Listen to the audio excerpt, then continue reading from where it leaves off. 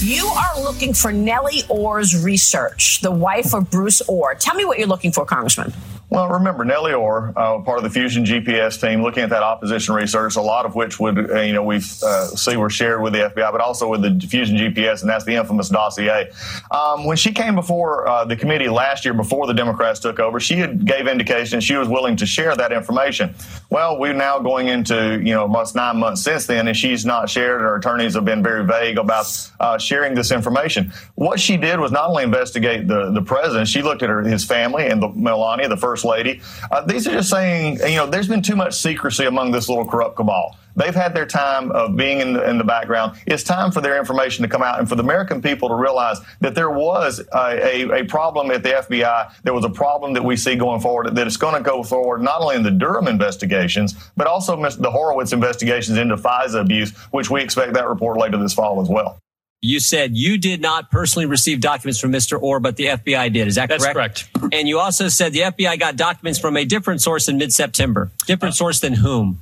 Different source from Mr. Orr. It was not Mr. Orr who provided the initial documents that I became aware of in mid-September. So Mr. Orr did not hand you the dossier? Mr. Orr didn't hand me anything. Mr. FBI. Orr provided information to the FBI that included material that is what everybody's calling the dossier. Reporting from Mr. Steele. Say that again. Say that sentence again. Mr. Orr provided what? He provided some elements of reporting that my understanding is originated from Mr. Steele. So Bruce Orr did give the FBI information relative to the dossier? Yes.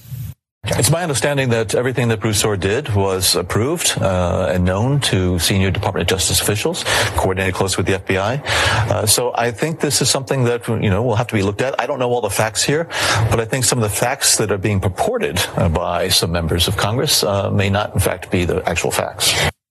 Yeah, there's somebody we really can't trust. That last voice you heard is former CIA Director Brennan. Glad you're with us. Hour 2, 800-941-SEAN, toll-free telephone number.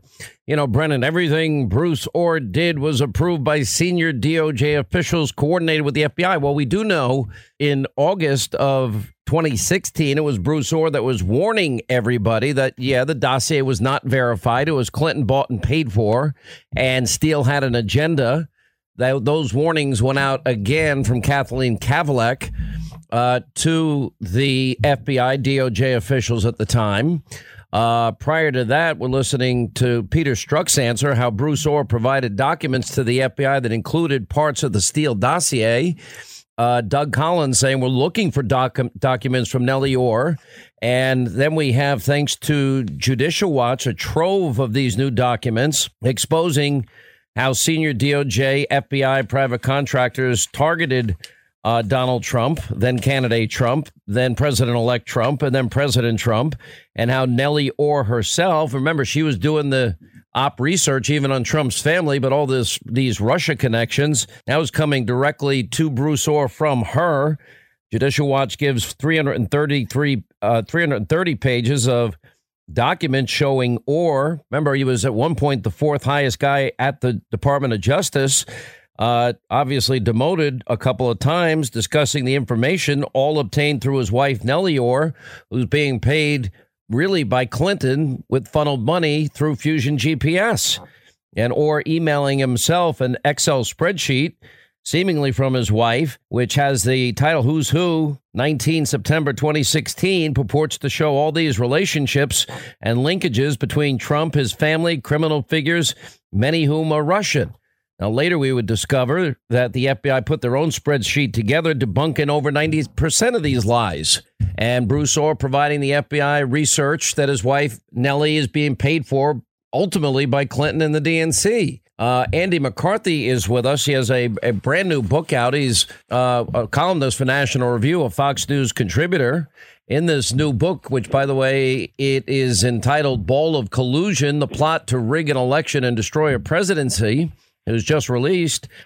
He actually brings this up higher than anybody else has, right into the Oval Office of Barack Obama, and what he views as a counterintelligence effort that Obama was involved in and aware of, designed to take down President Trump and help Hillary Clinton. Andy McCarthy, welcome back. Sean, great to be with you. Thanks for having me. Why don't I just let you go into the whole premise here behind this? Because I have asked many times, well, what did Obama know about all this and when did he know it? Same with Biden. Yeah, Sean, you know, in the years we've now spent talking about this, I feel sometimes that when I try to make this distinction between counterintelligence investigations and criminal investigations, I pity people who have to listen to me drone on about this because it can make your eyes glaze over. But it really is an important difference, and it really hits the point that you're raising. Criminal investigations are done for the purpose of building prosecutable cases for court, because criminal prosecution is the vindication of the rule of law in court proceedings, and we don't want politics to enter into it. But counterintelligence investigations are different in kind because they're done exclusively for the president. They're not done for the purposes of building prosecutable cases. The only reason we have a counterintelligence mission, which the FBI handles domestically and the CIA and the NSA and other agencies handle on the foreign end, the only reason we have counterintelligence is in order to supply the president with information so that he can carry out his constitutional obligations to protect the United States from potential foreign threats to our interests. So if you're going to do something by counterintelligence, it's by nature being done for the president. It's the kind of information that, for example, ends up in the president's daily briefing every day. But here, in addition to the fact that it's counterintelligence and therefore it's being done for the president anyway, we have a number of indications that President Obama did indeed know what was happening in real time as it was happening. They've said again and again that they were aware of what Russia was trying to do to interfere with the election in real time. And I think, you know, one of the big things I try to highlight in the book is this January 5th, 2017 meeting in the Oval Office, where the main topic of discussion on the day before they're going to brief President-elect Trump on Russia's interference in the election is what information should be withheld from the incoming Trump team regarding Russia. So it's clear that Obama, you know, it's clear from the facts that he was involved in this, and it's clear from the way they structured it that he was involved in it. You know, now the president said earlier today he agrees with this contention in your book. How would it be possible that Obama doesn't know? President said it's a very serious situation, tweeting about this. Can never be allowed to happen again, drain the swamp, but in this ball of collusion. Now, what does it mean if the whole counterintelligence Russia hoax narrative that Barack Obama was involved in the get-go, what does that mean for him? What does it mean for Biden? With all the talk about, okay, impeaching Trump and getting Trump to answer questions, it sounds to me like there are an awful lot of questions Barack Obama now has to answer for. Well, I think yes, I think that's right, and I think he should have been had to answer them all along. This is the kind of thing that could not have happened unless he was aware of it and green-lighted it. And Sean, just to turn it around, what do you think the media and the Democrats would say if it turned out that the FBI currently was doing counterintelligence investigations and President Trump was unaware of them? They would make that into the biggest case that Trump was incompetent that you could imagine. And that's exactly what they would say. And they would say it precisely because everybody knows that these intelligence operations are done so that the president can do his job. So, of course, they're involved in them. But how much it's going to have consequences for Obama and Biden, how much they're going to be pressed on this, really depends on how much of an impression what happened here makes on the country. I, like you, happen to think it's a big deal when the incumbent administration exploits the counterintelligence and law enforcement apparatus of the government in a political campaign against the opposition candidate. To me, that's a pretty big scandal. The rest of the country doesn't seem to see it the way we see it. Well, I don't know if the rest of the country's been aware. The rest of the country's been fed by a mob mentality in the media. Only one part of the story, and the main story and the narrative, and where we actually have real evidence, real Russia collusion, a really rigged investigation, a real abuse of power. The real intelligence, the powerful tools of intelligence turned on the American people. That's all going to be proven real. John Solomon's on for an hour yesterday, Andy, and we have a slight disagreement. We know we're going to have the Horowitz report on Comey, which we've been talking about likely today, tonight, or soon. And we know that there was a referral for potential prosecution in that case. And he also showed a lack of candor. He had those documents that were classified in his house that FBI agents retrieved a month after he was fired. That would be one investigation. Then, of course, the FISA investigation. After multiple warnings, we know there was premeditated fraud committed on a FISA court. On 4 separate occasions, those warrants were signed, and everybody had been warned that the bulk of information used in the application is unverifiable. We now know 90+% of it to be outright lies. Comey signed 3 of them, but more importantly, they were warned by Bruce Orr and Kathleen Kavlik that Steele had an agenda. Hillary paid for it. That was not brought to the attention of these judges in any fashion that it should have been brought to their attention. Is that a crime, premeditated fraud, to obtain a warrant to spy on an opposition party candidate, then a transition team, then a president? Sean, I think it's a profound. We've done this before, I know, but I think it's a profound abuse of power. To my mind, an abuse of power in many ways is a lot more important than whether it happens to violate a provision of Title 18. I think these fraud cases are very hard to make beyond a reasonable doubt when you're dealing with people who have a lot of ability under the law to exercise discretion. Whether they've abused their discretion is a lot easier to prove, and to me, it's a lot more consequential. But, I think whether it's a crime or it's not a crime, it's still an abuse of power, and people have to be held to account for it. Yeah. Okay. So do you see crimes?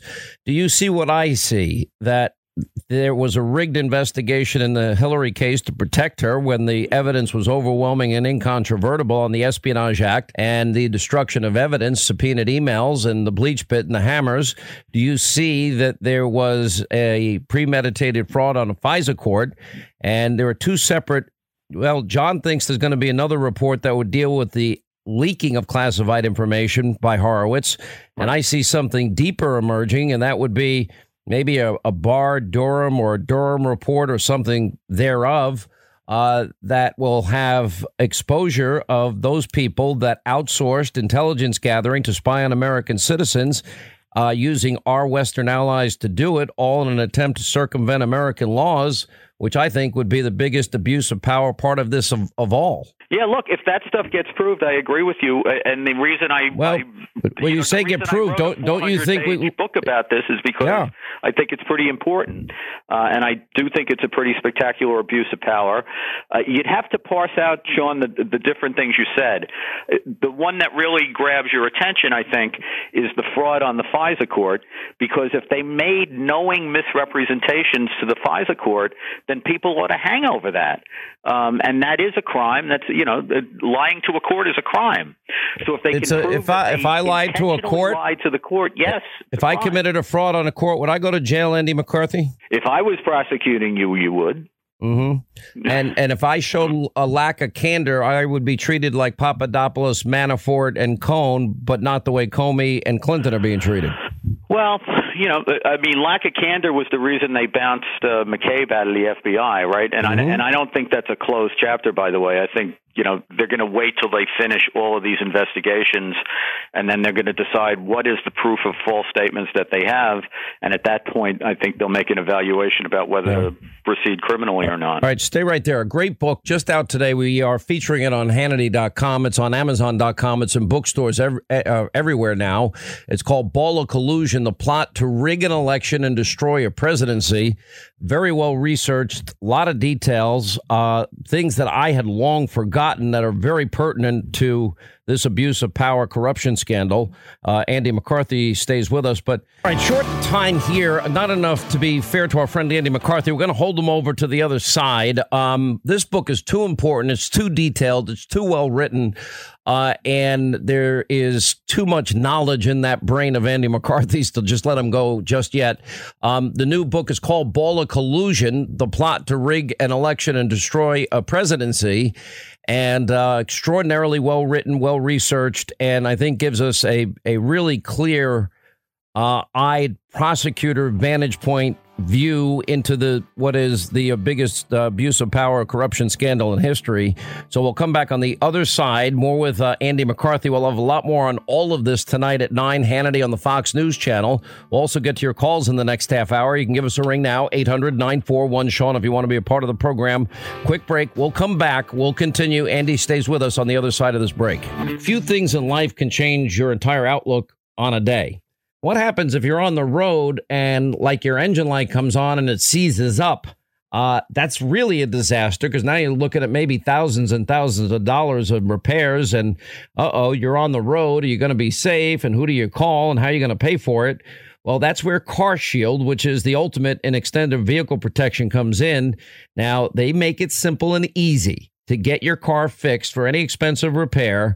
You pick your mechanic, you pick the dealership, it's your choice. With carshield.com, you also get free 24/7 roadside assistance. That means, well, help is on the way whenever you need it. Also, a rental car is yours for free while your car is being fixed. And if your car even has 150,000 miles on it, you can still get CarShield's protection. That's why CarShield administrators, they're the real deal. They've paid out close to $2 billion now in claims, and they're ready to help you. The ultimate in extended vehicle protection. Do what I did. Call CarShield now, 800-CAR-6000. Mention my name, Hannity, or on the web, carshield.com. Again, you save 10% with the promo code Hannity, 800-CAR-6000, carshield.com. Quick break, right back, we'll continue. Our friend Andy McCarthy stays with us. He just released a brand new book. It's called Ball of Collusion. It's extraordinarily well researched, a lot of facts. It gives us a lot of insight into where this corruption, abuse of power investigation by the Attorney General Durham Horowitz is now headed. The plot to rig an election and destroy a presidency. It's up on Hannity.com, Amazon.com, bookstores everywhere. All right, I want to go through this one by one. Do you agree with me that the evidence, well, as outlined by James Comey himself on July 5th, 2016, that Hillary Clinton violated the Espionage Act on numerous occasions, certain subsections of that act, all felonies, and that if anybody listening to this program had subpoenaed emails and they deleted them, they used BleachBit to clean out their hard drive. They had an aide bust up devices with hammers and took out SIM cards, that most Americans probably would have been charged with the underlying crime and then obstruction. Do you agree with that part? Sean, I not only agree with it, I would have looked at the case as an intentional mishandling of classified information, and my fallback position would have been gross negligence. I wouldn't have looked at it as a gross negligence case, because I think she systematically set up this communications network in a way where she had to know that classified information was going to pour through it.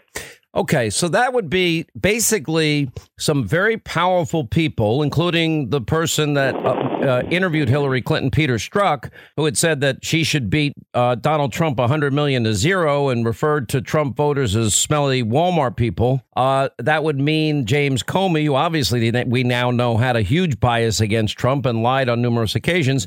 That would mean they saved the Democratic presidential candidate from what would be certain crimes, prosecution of crimes, to allow her to be the favored candidate in the upcoming presidential race. That's a pretty profound abuse of power to me. Well, I say, Sean, that Obama in April of 2016, in the interview with Chris Wallace, publicly made it known that he didn't want Mrs. Clinton charged. And I think once Obama made that clear, the rest is details. And yes, all these other people are involved in it. They're out front. They're easy to see. But once Obama had to say what he had to say, there was no way the Obama Justice Department was ever going to prosecute Mrs. Clinton. Okay. Now, the next part of this is, in all your years as a prosecutor, Now, we know the exoneration for Hillary, they began writing it in May of 2016. We know that the legal definition, gross negligence, was removed and extreme carelessness replaced it, I believe, by design and on purpose. Do you ever recall a situation where people that had been granted certain immunities involving the very same case, when the FBI, as biased as Peter Strzok was against Trump and for Hillary, who should win $100 million to zero, when they finally get around July 2nd, 2016, to interviewing Hillary, she was allowed two of her aides, including Cheryl Mills, to be in the room to help her. You ever hear of that happening during an interrogation or an investigation of the FBI, that other people, friends involved in it, witnesses involved in it, are allowed to sit there while the interrogation goes forward? I've never heard of that. No, in fact, Sean, it's not only against common sense and normal FBI and Justice Department practice. I've argued that was against the law because Cheryl Mills and Heather Samuelson, those are the names I remember off the top of my head. It was Heather Samuelson. Yeah, they had been government officials, and as a result, they're not supposed to participate in the advocacy for somebody else in connection with something that they, represented or acted on behalf of the government. There are statutes, conflict of interest statutes that make that forbidden. But even if those statutes didn't exist, you would never let somebody who was a witness to the very transaction that's under investigation sit there while you interviewed the main principal, and you certainly wouldn't do it under circumstances where you're letting them be lawyers for them. That's ridiculous. Now let's go to Jim Comey and the removal of those classified documents, the notes that he had taken after the meeting at Trump Tower 1 month after he was fired. We know the FBI went to his home, retrieved those documents, and interviewed him, interrogated him, whatever phrase you want to use, and that they believe he showed a lack of candor. Now, I know the Papadopoulos, Manafort, Michael Cohen, for example, all convicted of lying under oath. Why is there a double standard considering the IG is recommending some type of criminal referral in that case? Because that seems to me like the exact same thing others were recently found guilty of. Sean, maybe you know a piece of evidence here that I don't.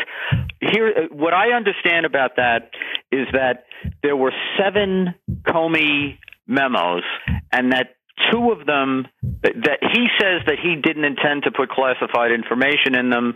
2 of them were, as they call it, up-classified by the FBI after they obtained possession of them. And we don't know whether, although we think it's probably not true, that the one we know he leaked to the press is one of the ones that they consider to be classified.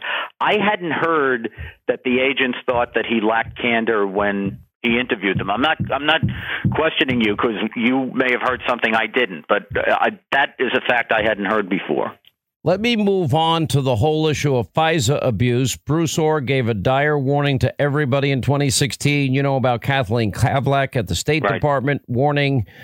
We now know that the dossier author doesn't stand by his own dossier. We know that the FBI had put together a spreadsheet debunking over 90% of it later in the process. But they decided to use the bulk of that unverified dossier that they've been warned wasn't verifiable as the bulk of information to obtain those FISA warrants, the first one being October 2016. To me, I see nothing but premeditated fraud against the FISA court for the purpose of denying one individual's constitutional rights and civil liberties. And on the second side of that, a backdoor into all things Trump campaign, later Trump transition, and later even the Trump presidency through Carter Page's email contacts. Yeah, well, I think that they absolutely withheld material information from the court. And I think if I were investigating this, I would be investigating whether some of the things that they said to the court were black and white lies, in the sense that they were not only inaccurate information, but the agents had to have known that it was inaccurate when they presented it to the court. The problem with prosecuting this as an overarching scheme is they say that their theory here was that because Steele had provided them with accurate information before in connection with the FIFA soccer investigation, that they were entitled to assume that he was giving them accurate information this time. Doesn't it say on top of a FISA application, verified? Doesn't that mean that there has to be some attempt at verification? And when Steele testified in an interrogatory under oath in Great Britain and said he has no idea if any of it's true, that even simply asking him would have been due diligence? Sean, that's what you think, and that's what I think. I think that you can't go to a court without corroborating the information. To me, when their procedures say that they have to bring verified information only to the FISA court, what that means is they have to go out and corroborate it. What they're saying is their legal position is they were entitled to rely on Steele's prior record of giving them verified information. But not long there. But that might get them past the first FISA application. But then Steele was fired for what? Lying and leaking. What about the 3 renewal applications? Then their own argument doesn't hold water, does it? They still did it. I don't think it holds water, Sean, and I'd go further than that. I would say that, when they went in the first application telling the court that they didn't think that Steele was the source of the press reports that they presented to the court in this circular reporting thing they did, that was ridiculous for them to take that position. There was like 8 ways to Sunday that anybody should have understood that Steele was the source. And, at a certain point, when you start to stack up all the things that they withheld from the court and all the things that they absolutely should have known were inaccurate, I think it's a very hard case. Especially as time went on, and even, they had not even signed the third application when the FBI knew 90% of it had been debunked and that Steele himself denied his own dossier and any truth in it. Let me take it a step further here, because we also have a lot going on with John Durham. A lot of time, I've been told by my sources, have been spent in Europe. Then another way that was sort of a backdoor way to spy on the Trump campaign transition and presidency was through the use of foreign intelligence, friendly intelligence sources in Great Britain, Italy, and Australia. That would be Professor Misford. That means that the Mueller report was wrong. He wasn't Russian intelligence, but Western intelligence. His role in all of this, the way they went after Clovis, Papadopoulos, and Page abroad. And then the big question to me is whether they purposely outsourced intelligence gathering of American citizens for the very purpose designed to circumvent American law against spying against Americans without a warrant. That case seems to be an even bigger part of the troubles that are coming and the exposure that many have. I think you're right about that, and I also think this is the vexing problem which may prevent us from ever getting completely to the bottom of this. One of the things that's really bothered me from the beginning is why the president didn't disclose more of this information. Now, I know that if he had disclosed it, they would have accused him of obstruction, and that was something that he had to wrestle with. But I think the other thing that the intelligence agencies, I imagine, are beating him with is that even if terrible wrongs were done here, these are relationships that we have with these international or foreign intelligence services that we are allied with and that we rely on. We actually do rely on for information that is essential. I'm all in favor of the best, and I do think our 3-letter agencies, we have the premier intelligence agencies in the world. I think we have the premier law enforcement agency in the FBI in the entire world. I have no issue with them spying to protect us and the dangerous job they do every day. And I have no complaints at all. But I do have a complaint if those powerful weapons we entrust to them are then turned not only on the American people, but used to basically undermine a duly elected president and influence the outcome of an election and then try and undo the election because they don't like the results. And I think that's the crux of where we are with this. Yeah, you look, you and me both. What I'm worried about, Sean, is that there's so much foreign intelligence service involvement in this. My book argues that this scheme goes back to 2015, and I think it doesn't start with the FBI. It starts with the CIA and foreign intelligence services. And what I'm worried about is the intelligence agencies are arguing to the president that he can't disclose all this information because even if it shouldn't have happened, we have these arrangements with foreign intelligence services and we can't violate. If they abused their power, if they assisted in spying on Americans to circumvent our laws? The American people, I think, need to know that truth. That is something that the president would be able to. That's why I've argued that we need to know what happened here, but I'm just trying to understand what the other side is arguing, and I imagine that that's their biggest weapon. I don't think that's going to fly because the president has full authority to unredact anything he wants and release anything he wants. And if it is going to clean up an abuse of power and a corruption that was used to steal an election or a soft coup, then we better see that information and we better fix it because we won't have a country if we don't. Andy, the book is fascinating. We wish you all the best. Ball of Collusion, the plot to rig an election, destroy a presidency. Hannity.com, Amazon.com, bookstores everywhere. Thank you so much for being with us. Thanks so much, Sean. Donald Trump, once again, is a racist who makes ever more outrageous racist remarks. It is insulting both to the congressman and to the people he represents.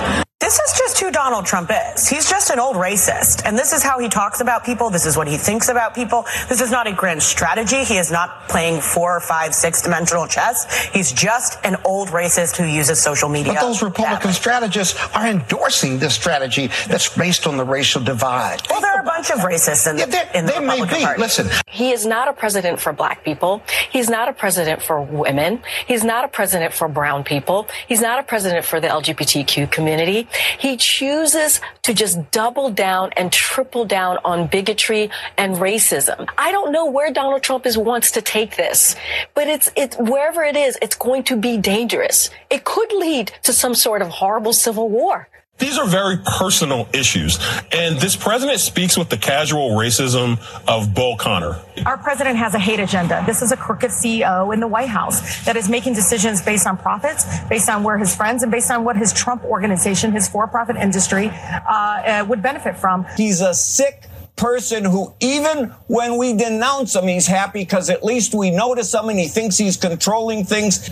Brian, we're not going to correct him. He's not going to change. He's so far down this road of evil, he's not going to change. And I thought those tweets about Baltimore were pretty reminiscent of Trump's comments about S-hole countries. The president, in his heart, has this image of what real America is and what the better America is. And it's clear that for him, that better America is white-skinned American. Yeah, I mean, you would call it a dog whistle to, but except that we can all hear it. I mean, it's, dog whistles you can't hear. This guy is the biggest identity politician that we have seen in the last 50 years. And he engages in what's known as racial priming, basically using this language and taking actions to try and get people to move into their camps by racial and ethnic identity. Our job is to bring people together to improve life for all people, not to have a racist president who attacks people because they are African Americans. That is a disgrace, and that is why we're going to defeat this president. The president says about Congressman Cummings' district that no human would want to live there. You know who did, Mr. President? I did. From the day I was brought home from the hospital to the day I left for college. And a lot of people I care about still do. There are challenges, no doubt, but people are proud of their community. I don't want to sound self-righteous, but people get up and go to work there. They care for their families there. They love their children who pledge allegiance to the flag, just like people who live in districts of congressmen who support you, sir. They are Americans, too. All right, glad you're with us. News Roundup Information Overload Hour, 800-941-SEAN if you want to be a part of the program. All right, so you got the media, mob, the Democrats, attacking Donald Trump. Now, I know we've been over. I know that there's this never-ending, unceasing attacks against the detention centers. And when we sent our Fox News cameras down there with Griff Jenkins, what did we see? We saw people that slept in beds. We saw a facility that was safe of any type of crime or activity of any sort like that, and blankets and pillows and food and water and medicine and baby formula and diapers and doctors and a soccer field and other rec facilities and TVs and telephones. And everybody was safe. Now, do I think that's ideal? No, but for people that didn't respect our borders, our sovereignty, our laws, etc., we're doing the right thing. And eventually they go through whatever the process is. I think people should be deported immediately, but that's apparently not doable under the current laws. Well, more under the current court decisions. And you have all these people, attacking. Now, the president did bring up that we have, for example, all the media coverage on the shooting in El Paso. And it's blamed Donald Trump for El Paso. But within hours, we had a shooting in Dayton. Well, the person in Dayton was a radical socialist Elizabeth Warren supporter. But nobody in the media blamed Elizabeth Warren, nor should they have. Nor should they have blamed Donald Trump for El Paso. Nor would you blame Bernie Sanders for what happened in the shooting in the ball field a couple of years ago. By this logic. But let's take Chicago alone. We had 100 people shot in the last 2 weekends. On Monday, I will report to you how many people were shot over this weekend. I hope that I could report nobody. I don't think that'll be the case based on what we see every weekend. But you don't see the outrage from the politicians that are only worked up over El Paso. I don't know why they're not worked up over the conditions in cities like Baltimore and Chicago and Detroit. I mean, cities that have violence on the same par as these shootings that we hear about every weekend. I think we can do better as a country. I think the president's right. I mean, if you have 17,000 buildings that have been evacuated, well, why aren't we sending people in to either bulldoze them or if they're structurally sound, maybe rebuilding them? And maybe finding a way to create a partnership with Bernie Marcus and Home Depot and get the materials for cost. I bet Bernie would do that as part of a rebuilding of a great American city where our family lives. I mean, we can do better than this. These cities where you see the most violence have the strictest gun laws. This guy in Philadelphia had been arrested for gun violence in the past. The background checks would not have impacted the shooter in Dayton or the shooter in El Paso. You can't stop evil that way just by taking away the law-abiding citizens' right to defend themselves. Anyway, here to talk about this, Baltimore is a mess. There's an article that came out about, huge issues there. All these cities for decades run by liberal Democrats have not helped the people in these cities. I don't believe liberalism, socialism, redistributionism works. Anyway, Reverend Charles C. Adams is with us. He's the presiding pastor of Hartford Memorial Baptist Church. He's in Detroit.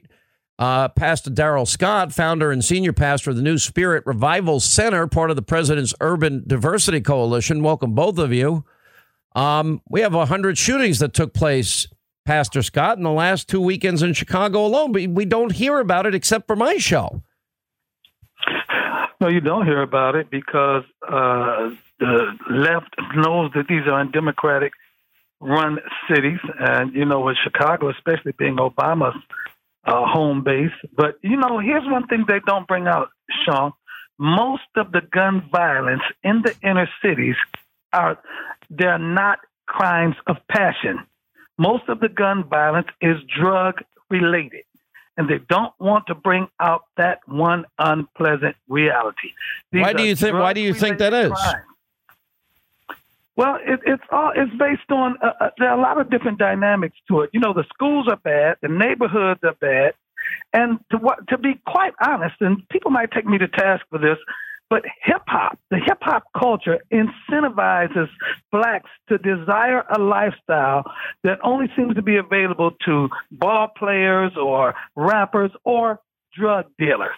Okay, I can't play basketball on a professional level. I can't rap, but I want this bling. I want this lifestyle. It's the same thing that influenced me when I was growing up. I was a victim of the blaxploitation movies in the 60s. My role models, the role models that I had were Superfly and the Mac and all of these guys, and they were all drug dealers, and they had the big cars and lifestyle, and we would look at that and say, ooh, that's what I want.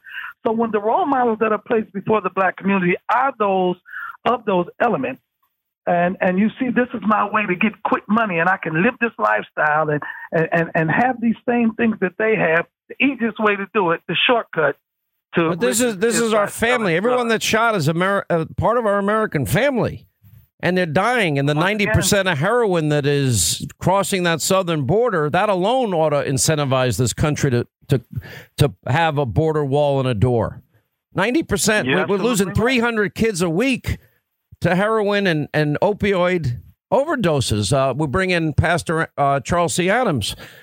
I don't want this to happen to our family, our kids. I don't want to report Monday that there was one shooting in Chicago.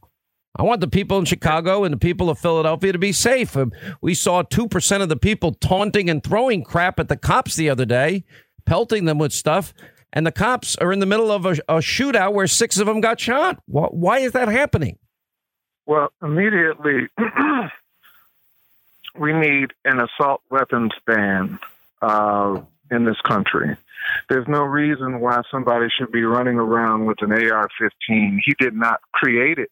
He did not build it. We need stricter gun laws, not just in Pennsylvania. Reverend, you do understand that you can. You do understand. On the gun? Yeah, I mean, it's Pastor. You do understand that anybody that wants to build any device that's going to kill large numbers of people, you can do that in 10 seconds if that's where your heart is. All you're going to be doing is taking away the rights of other people to defend themselves from evil if it enters their home and threatens their family. We have more gun violence in the United States because of our stubbornness. Chicago has the highest, the toughest gun laws in the country. They have the laws. Illinois has some of the toughest gun laws in the country, but Indiana does not. And a lot of these guns are coming across state lines. There's the gun. Pastor, you got to understand something. The guy in Philly had already been arrested on gun charges, and he still went out. Why wasn't he in jail? You're not making any sense. That's all the more. You're blaming an inanimate object. The guy in Philly was a felon. Felons are not supposed to own guns. He bought the gun illegally. When I was in the streets, we handled guns a lot. All of the guns were purchased illegally. Okay, if he, Reverend Moore, where did he get the gun from? Take away the assault rifles, he'd have shot him with something else. Illegally? It's a matter of the heart. Where did the Sarnoff? Hang on. Where did the Sarnoff brothers get the slow cooker? What do you call that thing? The pressure cooker. Where did they get that? They bought it in a local. We're going to ban pressure cookers next. Yeah, I mean, are we going to ban knives next? Are we going to ban tire irons next? You might as well throw knives in there, too, because we had a couple of knifings recently. We are talking about an AR-15. You cannot compare that to a pressure cooker or a knife. Tell that to the people in Boston that had their legs blown off, sir. What are you talking about? You're not dealing. Let me tell you something, Pastor Adams, about guns. Guns take on the character and the nature of the individual that possesses them. In a good man's hand, the gun is good. In a bad man's hand, the gun is bad. It's not the gun that determines the crime. It's the criminal that determines the crime. But you cannot determine who is good or who is bad before they get the gun. And it only takes one person to shoot 6 police officers who are armed and shooting back. It takes one person to kill. Okay, so let me ask you a question, Pastor. You're hung up on the AR-15. One quick question. If the next shooting incident is with a pistol, you want to ban pistols? Do you want to ban all guns? If the hold on, if the you ban your hang on, no, listen. You ban your AR-15. You ban then the next shooter has a bunch of pistols. Do you want to then ban pistols too? That's when you know what? If you yes have or no background checks. Stronger background. I didn't ask you that. I'm asking you. Well, the people in Dayton and El Paso had a background check. They passed it. So do you want to ban? Would you want to ban pistols if the next shooting happens to be used to use a pistol? Would you want to ban them? Semi-automatic pistols. Yes, because that's the only. So you basically want to take away. You want to leave us defenseless. Let's be honest here. How long did the El Paso shooter? I'll get back to you. All right, we're going to take this into the next half hour. We have Reverend Charles C. Adams, Pastor Darrell Scott. All right, as we roll along, we're going to hold our friends, Pastor Charles C. Adams and Pastor Darrell Scott, past the half-hour news break because this is just too important. You look at the numbers of people. Chicago, one city, 100 people shot. And then the answer is it's the same predictable answer. Well, we're going to get rid of this gun or that gun. Okay, well, then the next shooting incident is going to be another gun. Or it's going to be the insane anarchist cookbook, a book that is written that teaches people how to build bombs. And what about the Sarnov brothers? Do we get rid of those slow cookers? What do you call those slow cookers? Any crock pots, pressure cookers? I don't know. I never cook with a pressure cooker. I'd rather use a George Foreman grill. But they're using, look at the people in Boston. And then if the next one after that is going to be a revolver, we'll have to ban revolvers. The only problem is, at the end of this process, when law-abiding Americans have given up their arms, they now have no defense in their homes. I know Hollywood liberals can afford armed guards, and I know our politicians have armed guards and police. Well, what does the average American get to do? There's a lot of evil in this world. The evil is in one's heart. The guy in Philly should have been in jail for his prior weapons laws that he broke. Quick break, right back. More on the other side. All right, glad you're with us. 25 now till the top of the hour. We're going to get back to Pastor Reverend Charles C. Adams and Pastor Darrell Scott. I want to give you some numbers that just recently came out because it's very interesting. After El Paso and Dayton, Ohio, along with the shootings that we see, sadly, every weekend in cities like Chicago, I don't know why, generations now of only liberal so-called leadership hasn't fixed any of these problems. Anyway, the call now is the predictable. Let's ban this. Let's ban that. Well, okay, well, then we will disarm law-abiding citizens. What do they do when evil people, like the guy in Philly, he had already been arrested? He had never violated for violating the gun laws. We had background checks in El Paso and Dayton. Anyway, if you look at it in the Center for Disease Control and Prevention, the FBI and other sources, and you look at public opinion findings, how many people die from gun-related injuries in the U.S. every year? Well, suicides accounted for 6 in 10 U.S. gun deaths in 2017. That's the most recent year we have. 39,773 people from gun-related injuries, according to the CDC. What share of U.S. gun deaths are murders and what share are suicides? Well, in 2017, it was 6 in 10 that were suicides, 37% murder. What share of all murders and suicides involve a gun? Well, 3/4 of all U.S. murders involved a firearm. How has the number of gun deaths changed over time? That's another good question. But the bottom line is, after declining in the late 1990s, U.S. gun murder rates have edged higher. And I think what Rudy Giuliani did in the city of New York was he focused on the specific streets, areas, neighborhoods where the crimes were happening. And they had stop and frisk, and it was controversial, and he was called a racist, but it worked, and it worked dramatically. We went from about 2,500 murders a year to below 500. That's 2,000 lives saved a year. We continue with Pastor Darrell Scott and the Reverend Charles C. Adams. So if you ban assault weapons, and then we have incidents with pistols, then you're going to ban semi-automatic pistols. Okay, then the shooting after that will be a guy that has 400 pistols, and he just lines them up and he shoots one after another in rapid fire. Then I guess the next logical thing you'd want to ban is all guns. Is that true, Pastor? Absolutely not. Although we do have to take seriously certain provisions in our gun laws, like for gun shows that provide a loophole for criminals to get guns and for guns to proliferate in the inner city. And then also different laws for different states. So if I live in a state that has strict gun laws and another state near me does not, then that negates the value of those strict gun laws. So you want the federal government to be able to step in and have basically full gun control. Absolutely. Or do you support a gun buyback program? Do you support national laws? Cities are creatures of the state. States are subordinate to the federal government. We're all one country. So whatever one state does affects another state. So you could talk about the liberal Democrats that have run the cities, but who's running the state? And whoever runs the state, they still must bow to the federal government. But then what's going to happen if instead of firearms, what if people start using other improvised weapons? I mentioned the anarchist cookbook. You can sadly, today, go online and find out how to make bombs. What are you going to do? And a lot of those materials you can buy at like Home Depot. What are you going to do then, Pastor? Ban everything that can build a bomb? The pastor there is simply echoing talking points. He doesn't really even believe this is not coming out of his heart. It's coming out of his head. I think stop and frisk would be a good idea. I think curfew enforcement. I think increased police presence. And I'm talking about it from a perspective of a guy that was out there in those streets, that was handling guns, that was around a lot of drug and whatever trafficking. I know the mentality of those guys out there. Gun buyback programs, criminals aren't selling their guns back. They're keeping those guns.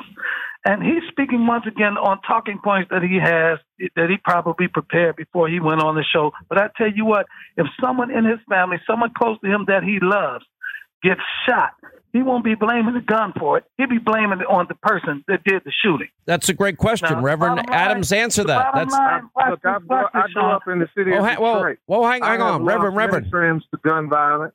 I was talking with Father Flager the other week, who had an adopted son that died in his arms, who was killed at 17 years old by a gang, by a gun. So people who are for stricter gun laws are not necessarily removed from the reality. It's all the more pressing for us. This is something that we have been advocating for years. To simply say it's a matter of the heart is an oversimplification. And you can look at the numbers of gun deaths in the United States on the United States, the continuous United States. Look at the number of gun deaths in Hawaii, where the states are not connected, where you can't just run across the border with a gun that you purchased at a gun show and sell it in Hawaii, where you have to jump on a plane. There's a vast difference between the two, because you cannot disconnect one state from another. Stop filibustering, man. Wait a minute. Let somebody else in here. This is not the Charles Adams show. This is the Charles Hannity show. No, go ahead, Pastor. Not one. So stop for a minute. What I'm saying is this. I did stop for a minute. Any animosity, any sadness you had over that shooting was not directed at the gun. That 17-year-old boy that died, any angst or sadness, it was not directed at the gun. It was directed at the shooter. And so the banning of a gun is not the answer. It doesn't make anybody's heart feel better. Oh, Junior died, but they banned the gun. That doesn't make you feel better. You can that do. Is not the answer. The answer is dealing with the heart or dealing with the perpetrators. We have to stop those that are perpetrating these crimes. The gun is just an incidental a tool that is used in the commission of the crime. You cannot do as much damage with a knife, and you know that better than anybody else, Pastor Scott. You know that. You cannot do as much damage with a knife than you can a gun. You never bring a knife to a gunfight, brother. Now, isn't that, since you come from the streets, don't you know that? Knife or gun. It doesn't matter. Understand that the poverty rate for African Americans in Chicago is 3 times the rate as white citizens. 3 times. The Charles Manson murder. And to say we're going to take measures like stop and frisk, Sean, I was in New York studying when stop and frisk was at its height. The reason why you saw less crime is because the economy recovered. But stop and frisk disproportionately affected African Americans, Latinos, and over 80% of the time, the people were innocent who were detained. Okay, let me say this. The results. Let me finish. Okay, here's the thing. We went from 2,500 murders a year in New York City. Now we're down around 300. We're saving lives. Now, I'm very sensitive to civil liberties and civil rights, but I'm going to say this. At what part, you're both pastors, you guys are preaching from the pulpit. I'm not preaching from anywhere. You guys tell me, how is it that these cities with the most violence and the strictest gun laws and the most poverty have been run by liberals for decades and decades? Why hasn't anybody fixed it? What's going on inside the cities? Why do they keep just electing the same people that never solve the problems? And what about the family aspect of this? What has happened here? What has happened in, some of these cities that it's just a total, complete, like seemingly a breakdown of our American family in some places. Pastor Scott. All right. First of all, let me say this. Nero fiddled while Rome burned. And that's what the Democrats did on the watch in these inner cities. The Democrats were getting rich. You had guys going in on a civil service salary that are coming out millionaires. They're getting rich at the taxpayers and at the community's expense. But in revisiting what you said about stop and frisk, Sean, let me tell you this. I've been pulled over at times, even when they've had sobriety checkpoints or whatever, and I've been pulled over. I don't take offense to it. If I know that the purpose of this pulling over is to make my city safer, I'm not going to play the race card. Oh, I'm a black man, and you're pulling me over. If it takes me getting pulled over and inconvenienced for a few minutes to ensure that another person lives and my community is safer, then I'm all for it. And so a lot of people with this, they were pulled over for stop and frisk and they were innocent. Well, good. We're glad they were innocent. We want them to be innocent, but we want to catch the guilty as well. And so these are things that are realities. And the Democratic Party, once again, as I said, Nero fiddled while Rome burned. They were too busy playing party politics and getting fat off of their communities and pimping out their communities. And as a result, this is what we have. And now they're seeking to put the blame because President Trump is the president. They want to try to highlight these same conditions that existed under Obama that they overlooked. Pastor Adams? Just because Pastor Scott is okay with being racially profiled, that doesn't mean that the vast majority of Americans and African Americans are okay with racial profiling, because most of the people who are stopped and frisked are African American and Latino whites. All right, let me get a reaction from Pastor Scott. Because those are the people that live in those communities. That's the community that. Let me ask you this: if stop and frisk had saved that 17-year-old boy's life, would you have been glad about that? Of course, I would have been glad if the 17-year-old boy then it was worth it. 17-year-old boy if that one boy lived off of stop and frisk, then if 100 black people were pulled over, but that one boy lived, it would have been worth it. If 1,000 black people were pulled over and 999 of them were innocent, and the one guilty person saved that boy's life, it would have been worth it. It's just a reality of the society that we live in and reality of the communities that we live in as well. I can say if a nationwide ban on assault rifles would have stopped the shooting at Newtown, Connecticut, then you would have been pleased with that as well. But the fact of the matter is, we're speaking in hypotheticals. But let me just say this. When we talk about Democrats running American cities, let's look at the Republican record running the national government.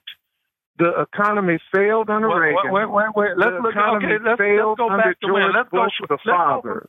The economy failed under George Bush the son.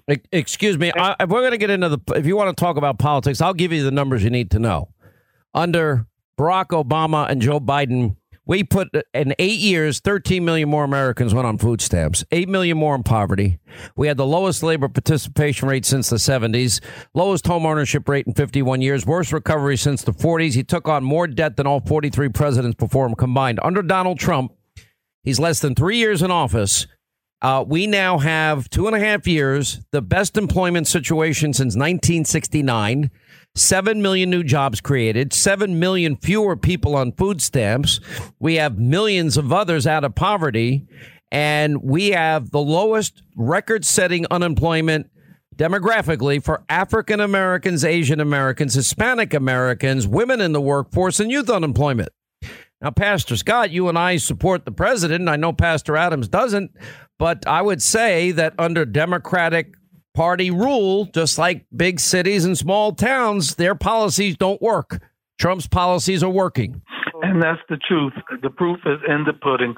Trump's policies are working, and they're working in spite of resistance, in spite of opposition, in spite of distractions, in spite of Congress, in spite of all of the forces that are aligned against him. His policies are still working. And what we need to do is rally behind him and just give this man a chance to make things better.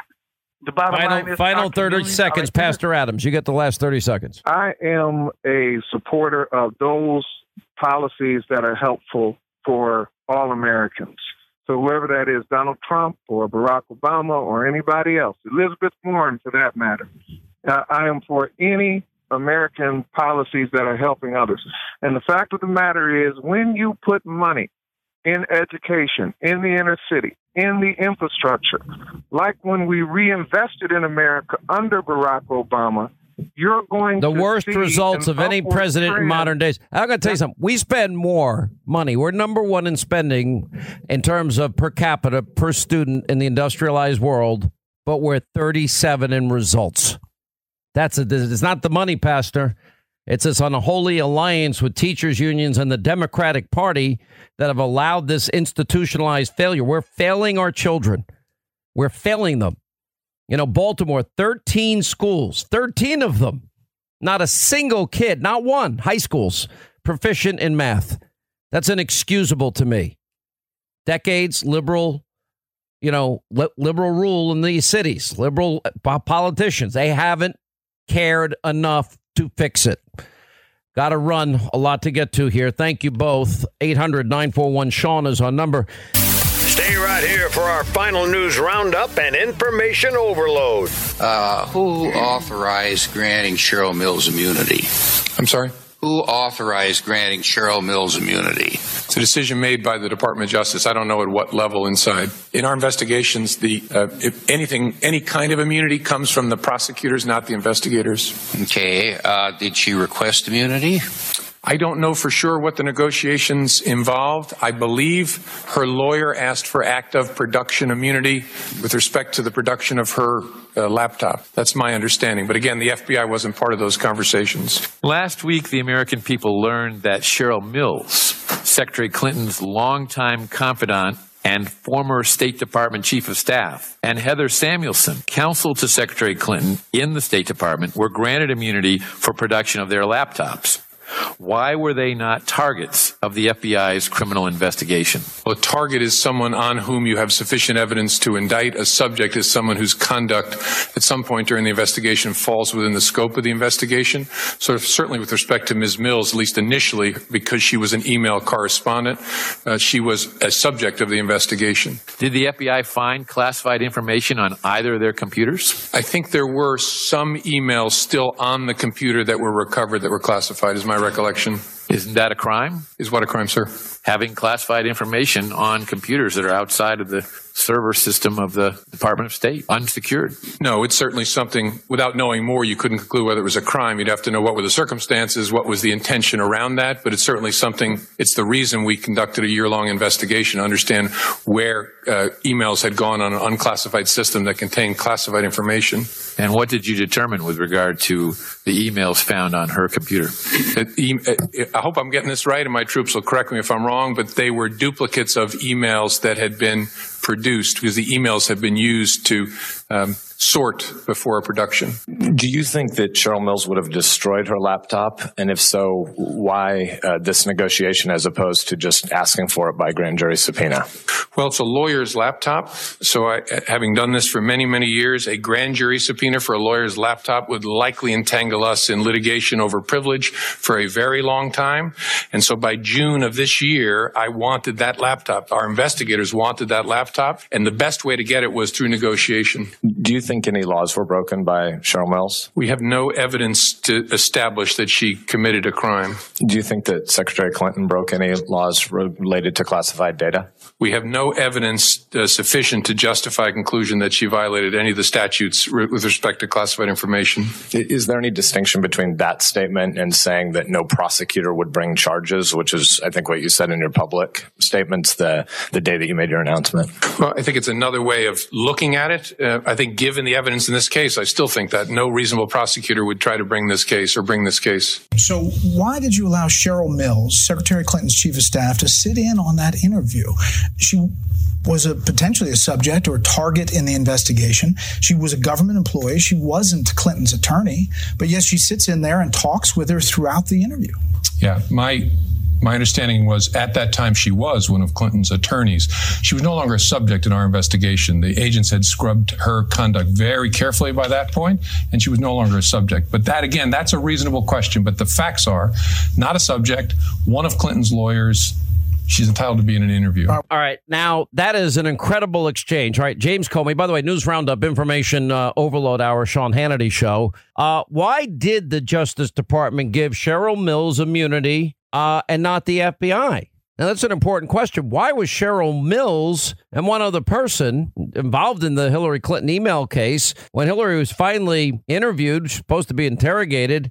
I've never heard of a single case where you get to bring people involved in the case that have immunity in the case in the room while you're being interrogated on questions of whether or not you broke the law. And then Comey testifying to Bob Goodlatte that there was classified information on Cheryl Mills' computer, but says she didn't commit a crime. That is a crime. That is the U.S. Look, 18 U.S.C. 793 Espionage Act. We put it up on the screen on TV many times. We've read it here many, many times. And then Comey testifying that there is not sufficient evidence that Mills or Hillary Clinton broke laws. No, that's not true. Mills allowed to sit in with Hillary during an FBI interview because she's one of Hillary's attorneys. She's involved in the case. That is a must recusal situation. Anyway, Rich Higgins is with us to shed light on it. And it also raises other questions about, he has information, why are we getting conflicting reports about how many times Bill Clinton was on the Lolita Express of Jeffrey Epstein, and conflicting reports, was he or wasn't he ever at, this Orgy Island place of his? He's formerly with the NSC and Department of Defense, senior fellow at Unconstrained Analytics. Welcome back to the program. Did you ever hear of circumstances like this where somebody can have classified emails on their computer? Somebody gets immunity from the Department of Justice, not the FBI. How does that happen? I'm still shocked, Sean. I was up there with you on July 5th, 2016, when this decision first came down, and Comey's infamous press conference. It's still just, every single veteran, everybody who's ever had a security clearance is just befuddled by the whole thing. It's unbelievable. Well, but when you add that to what we just reported with John Solomon, and that, in fact, there was this whole treasure trove of information that the FBI knew about as it relates to Hillary's email server that they never bothered to give investigators. I don't know how you rig an investigation more than they rigged hers. I just, and for me to say, well, why are you harping on Clinton? She lost. Well, I'm harping on it because the media only seems to care if Donald Trump is involved with anything Russia, but they ignored the Russian dirty dossier that was used to spy on a candidate. And they knew it was, they never corroborated it. It's an unverifiable document of Russian lies, or as the New York Times says, it was likely from the beginning Russian disinformation from the get-go. And then it's used to spy on a president, a transition team, and then to undo a presidential election after they couldn't beat him with cheating like this. So it matters. Sean, what people are going to hear soon, and it's coming up, and Congressman Gohmert's been working it, is, the intelligence community IG identified several years ago that Hillary's emails were being dropped, basically BCC'd. Everything was going to a company. The name people will begin to hear soon is called Carter Heavy Industries. And then the back end of Carter Heavy Industries and where all that leads to is going to be the next big saga in this entire email drama. Now, backing it up to the Cheryl Mills thing that we started the conversation with is really important. Everybody remember Cheryl Mills, from back in 2015, she appears in Epstein's little black book. Her personal phone number's in there. Her personal email's in there. Whoa. Say this again. In Hillary's little black book or Cheryl Mills' little black book? Cheryl Mills appears in Jeffrey Epstein's little black book. Going back to when? Going back to 2005. It was leaked in 2015. It was originally discussed back in 2015 and then kind of shuffled off. We need to remember, Cheryl Mills is not a bit player here. She was the Deputy General Counsel of the White House until 1999 under Bill Clinton. She was later staff to Hillary at the State Department, later a lawyer to Hillary, and then became on the board of directors for the Clinton Foundation. So when she was granted immunity during those mid-year exam interviews, exactly what was she given immunity for, right? All right, let's go back to the Daily Caller because they do really good work. Let's stick with them. Now, if Mills is the trusted aide who reviewed the email to decide which emails to erase, right? Didn't Hillary claim her lawyers went over them one by one, but then later we found out they didn't go over them one by one. So that's a lie too, right? Right. All right. And then she is with Hillary at the interrogation of Hillary. And meanwhile, she's involved in the case. Do you see an ethics problem there? There's a giant, look, I'm not a lawyer. There's a giant ethics problem. There's an optics problem there. And, and the question, again, it goes back to immunity from what? And now the question I find myself asking is how, did the FBI and the Justice Department get itself in too heavy with the Clinton? Let's make an assumption. Let's say there was some corruption going on. At the point the Justice Department or the FBI itself become corrupted, and I think the general public right now as and the people I talk to, I'm sure the people you talk to, we've kind of lost faith. We've lost confidence in our FBI. I don't see anybody right now moving to address that. And a lot of it goes back to these core issues that still, to this day, surround the Hillary Clinton, Cheryl Mills, Clinton Foundation. And now we've got this Epstein thing that's been brought in on the side. It's truly just surreal. It is a RICO-like environment. So do we ever able to determine, because we had the Clintons put out a report that Bill Clinton only flew with him a few times, but then it turns out to be a lot more times, and then denies being on Orgy Island. Have we been able to corroborate yes or no if that happened? I don't know, Sean. I mean, I thought it was very strange that it wasn't until we found out Epstein had committed suicide or was dead that we finally saw FBI investigators at the island. Yeah, that was strange. Just the entire sequencing of events there was off to me. I agree. You look at the FBI. I mean, they have no credibility right now with at least half of the American public. We see they're using Epstein as a confidential informant. I mean, one of the most interesting things out of Epstein's 2008 plea agreement, where he admits to the pedophilia, he does his light prison sentence.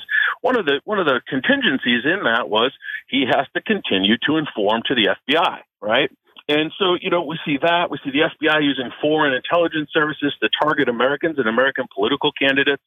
And then yesterday we have Patrick Byrne pop up. And I don't believe Patrick Byrne is lying, simply because Byrne's story explains why the Justice Department and Mueller wanted Maria Butina in solitary confinement. They didn't want her affiliation back to Byrne and how she was being manipulated by the FBI. They didn't want that getting out. I find this whole thing, because we're now going back to the point where Palm Beach police did this. This is when he got his sweetheart deal. Do we ever know what actually happened to that little black book of his, or when they seized the address book of him? Do we know if that's still in existence? It's still in existence. If your audience wants to, they can Google it, and there are a couple of places that have a redacted version of it. I've never seen, nor do I know if anybody's doing a complete link analysis with all the various names and people that are identified inside of there. It really is. I think it's a vital piece of information, and how that link analysis and those social networks interplay with what we saw with Crossfire Hurricane and Midyear Exam and the events surrounding the 2016 election, all the way up to the present day. I think it's a key. It's a key piece of information in understanding all of these events. All right, quick break. We'll come back. Rich Higgins, formerly of the NSC-DOD, as we continue on the other side. Also, your calls coming up, 800-941-SEAN, toll-free telephone number. All right, as we continue with Rich Higgins, former NSC, DOD, we have a lot of stuff to talk about today. I'm looking at all these people, and I'm wondering, why would Bill Gates ever get on Epstein's plane? And I'm thinking, doesn't he have enough money for his own plane? Why would the New York Times seek a $30,000 donation from Jeffrey Epstein, knowing who Jeffrey Epstein is, or one of their employees' causes? Why would they, why is he so connected to the Hollywood crowd? Well, who are the people? How do we ever determine who was really ever there, either on the plane or on the island? I think we have to trust Alex Acosta, right? The recently resigned secretary. I mean, he said Epstein belongs to intelligence, and and that is your investigative lead, and you go from there. And and hopefully, U.S. Attorney Durham and Attorney General Barr are going to run down these rabbit trails and get us past the the run out the clock approach that the establishment has been taking on the entire investigation thus far. While Mueller acted as a rear guard action on a lot of the corruption that was happening. Now we see they're in kind of run out the clock mode, hoping that they can, take down the president in 2020 and bury all this stuff. So I hope that, we need to press and to get some indictments rolling out here, hopefully soon. Yeah. All right. It's been a long time. One of the things you had said way back in the past, and I just want to remind people, moving on just to a little different subject, is your work with the NSA, DOD, and, everybody's kind of concerned now about privacy, security. You don't think Americans have very much privacy at all in terms of emails, telephone calls, text messages, do you? I think, and I'm not revealing anything that's classified. I think we need to understand that the global information environment is a living, breathing thing. And, our old understanding of communication needs to just be jettisoned. And we need to understand how the ones and the zeros move around in this space. And, I don't think we've had such an advancement in the past 20 years in terms of our technology, whether you're talking about travel or social media or email or cellular, communications and so on and so forth. I don't think our laws, our privacy laws, our understanding of free speech, et cetera, I don't think our laws have kept pace with this emergent technical, this technical evolution. And so we need to be mindful of that and very, very cautious of it. The thing that really makes me concerned is we seem to have lost our moral bearing, and and you see it with some of the stuff that's coming out of Silicon Valley right now, where they're in league with China, right? I mean, look at Hillary. Peter Strzok was told that the Chinese were hacking. He didn't care. Then you've got the issue of was there outsourcing of spying on Americans to circumvent laws to spy on a presidential candidate and a president?